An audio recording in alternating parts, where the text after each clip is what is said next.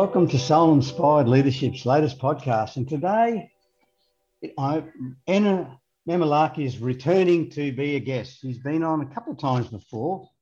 And the reason why I enjoy having Anna on is because she has so much to offer, particularly in the world of human resource, where she is very well known. She's certified HR professional. She's certified in change management. And she's, for once, she's recognised as one of the global experts in employee engagement within the Global Employee Engagement Influencers list. And so she's been well recognised in the area of HR and has operated in a global perspective with a couple of large MNCs as the global HR person. And she's an active member of the Silicon Valley HR community. So she knows what's going on at the moment. So welcome, Anna. Thank you very much, Ross, for having me. Always a pleasure to discuss with you.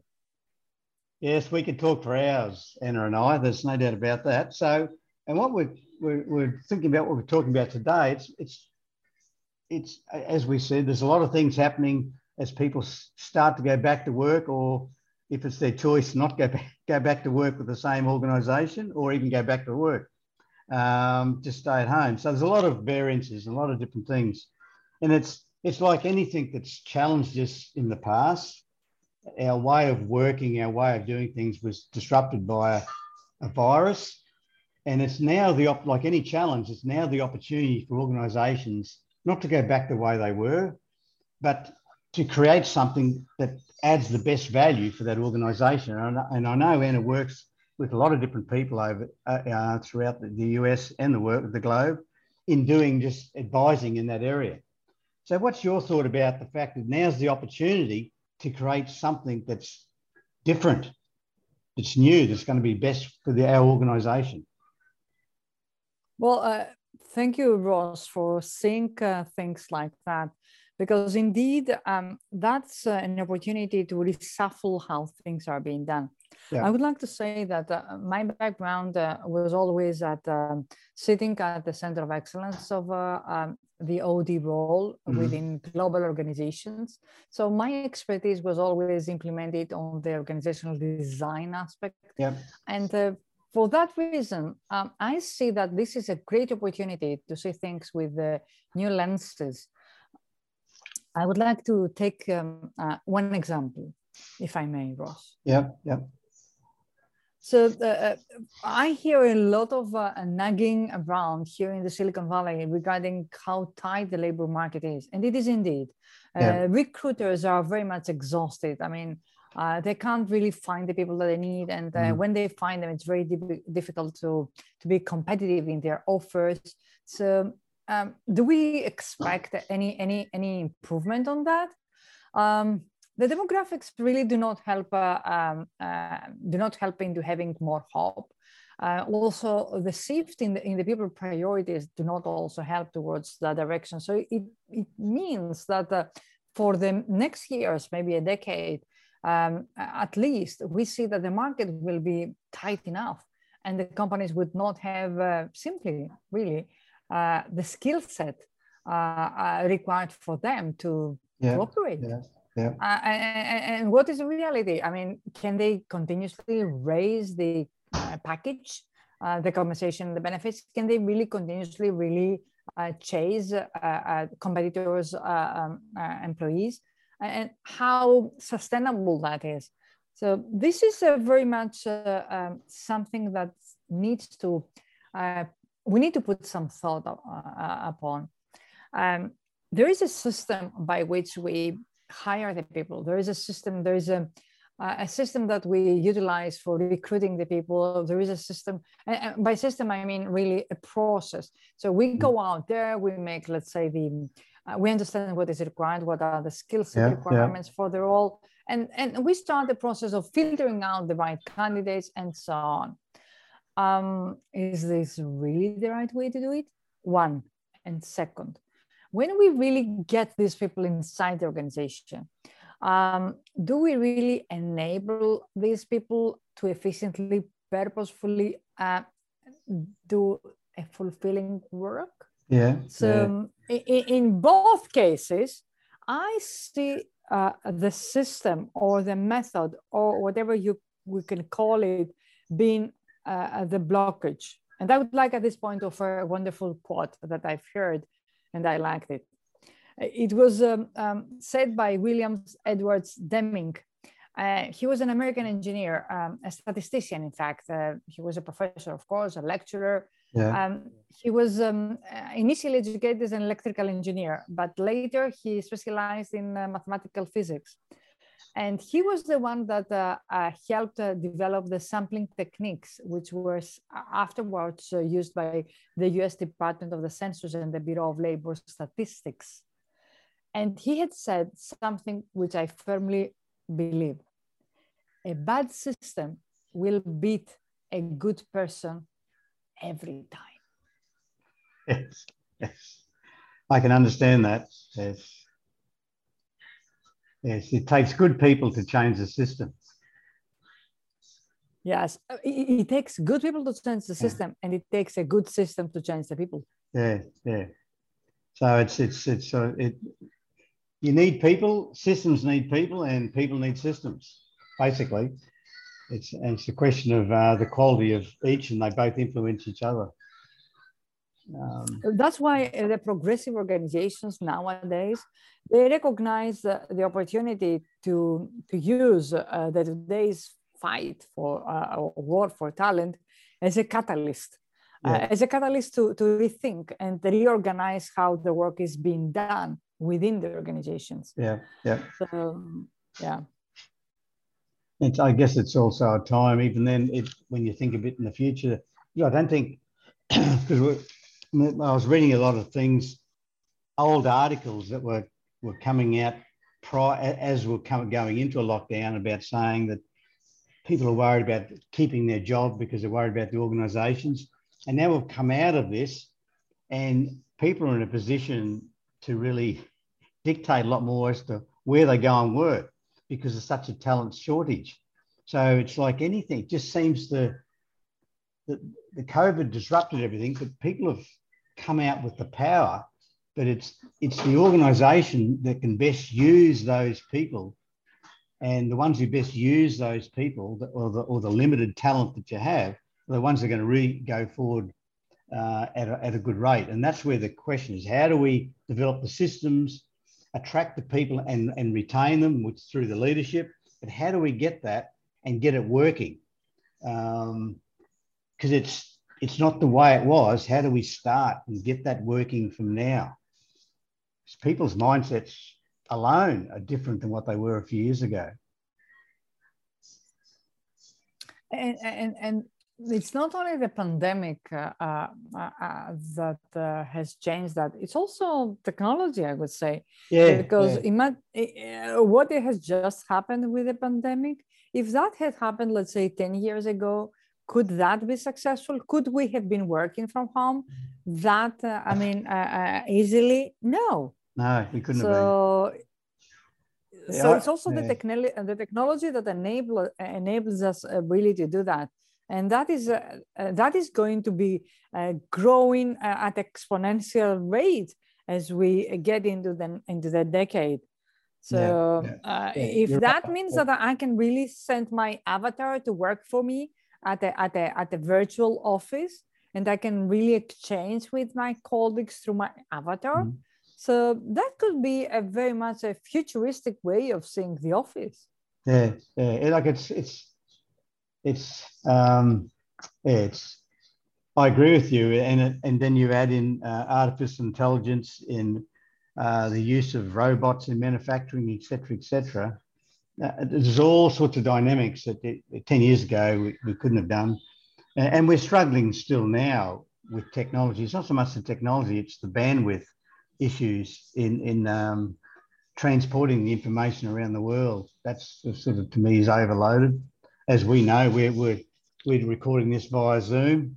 You're in you're in the Silicon Valley, and I'm in Singapore at the moment. Yes, we can do that, but the quality of the transfer of the information can sometimes be at risk because of the overload of information that's flying around the world. So we can do all these things. It's just a matter of doing it the way that's the most effective. And that gives me the opportunity to say that it is important for the leadership of an organization to explore not only how the data flows, I mean, the workflow of information, it's so important, but at the same time, the quality of this information and the utilization of this information towards the strategic drivers of an organization. Yeah. Because when you have a bunch of data, because eventually, I mean, with all these systems, bunch of data is very much landing on your offices, on your systems, on your computers. How do you synthesize? How do you corroborate the story that would speak to your own strategy as an organization? That is very much what is required from leadership today. And to do that, you don't just need people that do data analytics, data scientists.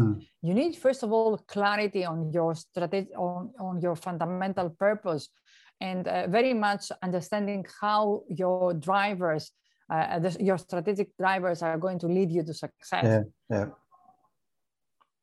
Yes, and some of those fundamentals are changing in the sense that not that long ago, the purpose of an organisation was to provide shareholder value. Well, it still does, but it's more broader. It's to provide stakeholder value, and the environment's one of the stakeholders. So it's a changing way we look at things. So in a more broadening of what we contribute to society, rather than we just here to make money and clear off. That's still important to make money, and I know a lot of startups are here to make money and sell it, list it and then sell it and then enjoy the fruits of that effort. But that's creating an idea. That's not creating the sustainability of the organisation as it goes forward. All these sorts of things. So it's just about broadening up, I guess, the way we look at everything and not just look at it in a narrow tunnel. And whether that makes sense. Well, it does. And I would like to say two things. One is that I always say, and I repeat it, that corporations are very much having society as one major stakeholder.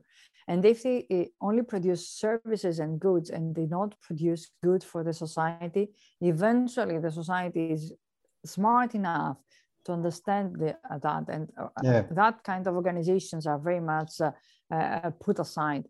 That's one thing that I wanted to say on what you said. That's the second thing, the second thing is that although, I mean, there is a flood of information out there, the good old recipe that you need to have clarity on your strategy and where you go is always true, because that becomes the strainer, the thing that will filter out the real and important things out of an ocean of data, an ocean of information flowing out there, around, back and forth. So if there is, and that is one of the big problems that organizations have. They do not have the clarity of where they go. And most important, they do not have instilled the clarity in the way that they operate. So if you really have a bunch of people and you don't have the clarity on how they touch base the one with the other, and they don't create a distinction between the roles. So these people are duplicating the work, are not efficient. You're wasting money for the company, and these people are very unhappy and soon will be out of the company. I agree. So on that point, particularly when you're saying about the information. So the thing with leadership, it's determining, it's not the problem getting the information and data, it's recognizing the right data. I mean, we have so much noise around us at the moment with different data. We can access things all over anywhere, but it's getting the right stuff. And that then, once you recognize it, for leadership, recognize the right data, then you can provide the clarity for employees with that data, because you might be getting the data as a CEO of a large organization, but so are the employees. So it's identifying what is the right data, because they'll get data, they get it anywhere. It's giving them the right data so the clarity is there. And so much flies around now. It's recognizing what we take notice of and what we just treat as noise and let it pass. that make, because I'm just, it's, to me, that's one of the great challenges of leadership. And you said it's the clarity. And that, to me, that gets harder than what it once was, when the only data people got at work was what they were told. So you can control it a bit more. Now they can get data 24 hours a day, 7 days a week from anywhere. So the influences are just mind-blowing to what they used to be. And to build on what you're saying, that is why we need a methodical approach on how we really solve the problems. So I hear cultures that are not really working, environments that are not promoting neither efficiency nor growth. I hear about organizations that are very much trying to scale up operations globally, wonderfully funded, and they don't really make it there, and they fail into the process. And when you really try to focus on just one thing, you miss the point. It's just trying to, let's say, to create something that you suffer from, but you don't pay any attention to any other of the organs. So I try, let's say, to curate, I mean, to cure my pain on my leg, but I don't pay any attention. And with the very hard medicines, painkillers, I very much create a damage to my stomach. So if you really are not balanced and you're not taking into consideration all the different things, and I will speak in a moment what are these things, and I would like your audience very much to have that as a method. If you don't pay attention to these things, I mean, it can't work. So that's why I'm saying that you need to have, let's say, something like a dashboard. So you need to have a console, a dashboard, or okay, I will stick with the dashboard, a dashboard of buttons, and the buttons are really 6. So it's a magic number. Yes. And they really need to have these 6 buttons and monitor what is the situation on all these 6 things. And these 6 things are very much the processes. It's very much the cases, I mean, the knowledge, skills, and abilities that exist in the people. It's very much the engagement, or let's say the culture factor, what's going on over there, what are the norms, what are very much the metrics utilized, or the KPIs that you use in order to measure how things are being done or not done. What is your structure and how you implement that through your leadership? And finally, what are your controls? How are you going to control that thing?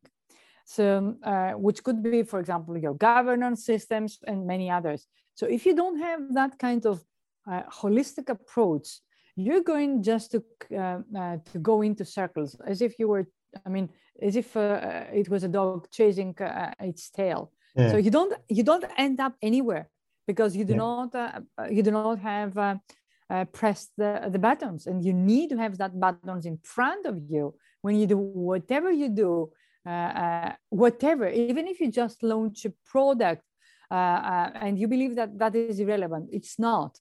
So for whatever, I'm going to launch a product, or I'm going to grow to open a new branch, I'm going to do whatever. Do I follow these patterns? Do I know what's going on with these 6 patterns? If I don't, failed. Yeah, I agree. So you got six points basically to, because if any one of them is not robust, then it will fail, because you need all 6 working congruently.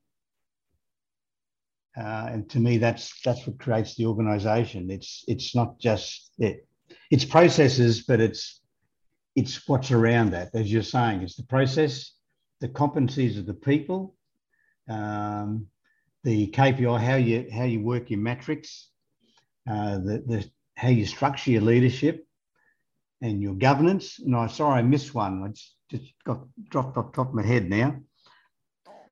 So I don't think that you missed anything, because I mean, you had it in your mind. It's the culture and the norms. Yeah, culture and the norms. And that's very much what is the story that exists already within the organization. Yeah. So yeah. This is very much influenced by all of them, but also it becomes an influencer itself and gets back and hits everything else. So that's why it's an important thing. And we say that these 6 buttons become the important enabling elements for an organization to operate not just efficiently, but also at an optimal level. So with that being said, we tend to disregard things, and we say, okay, I mean, we're going to do something about the culture. We're going to do an engagement survey. We're going to see what we can do. And that's it. Yeah, okay. It's a start, but it's like, let's say, taking your car, going out in the road, and you say, okay, I'm going to just look at the road and go straight forward. Yeah, wonderful. But I mean, do you want to pay attention right and left? We'd like also to see if there are any pedestrians out there. We'd like also to see if there are any other cars. Yeah, like it's like you're like, and you're right. It's sometimes you get organisations who do a lot of the surveys and testing the culture. Well, culture is basically what people say and do at work, in essence, in a simplistic way. That's all culture is. But it's not so much what you're saying is what's our direction? Where are we heading in the future? Not just reacting to, oh, the engagement levels are down a bit. Let's put a Band-Aid on that and get that up a little bit more. And that quite often, I sometimes see that and a lot of staff see it as well, that leaders try to put Band-Aids or react to the staff surveys to make it, but basically focus on getting the figures look a bit better next week. Let's hope next time we do the survey, it's improved, because otherwise I'm in trouble as the leader, right? But but the key is, where are we heading? And take people with us, not reacting to what the temperature test of the organisation is all the time. It's where we're heading, and then engaging people for the direction of the journey we're moving to, and create the engagement levels higher rather than reacting and putting Band-Aids on what we already have. Yeah, and I know that it's not easy, and the level of influence that many times we have does not reach the point that we can change things in the root cause. But I would like always to say that there are things that you cannot change, yes. Yeah. There are things that you can influence, and there are things that you can change. So you can start with the things that you can change. Yeah. And then you can also continue influencing things. And for those that you cannot change, don't do anything. But I mean, you can at least focus to the other on the other two. Yeah, it's like well, I totally agree, and as I said, we could talk for a long time on these various subjects, because Anna always talks quality and always talks sense, and that's why she does well in her organisation development consulting business. And I always say thank you for coming on, Anna. It's always, as I said, a pleasure to have you on. We'll probably have you on again when we got something that we can add value to the listeners that they want to hear. I'm sure we'll have you on again. I will be glad to. Thank you very much, and thank you for your audience that was listening us. Yes, and I'll have those points listed on our podcast notes, as well as Anna's contact point and her LinkedIn, etc., address, etc., etc. So thanks for listening to our listeners, and until next time, enjoy the day. Thank you.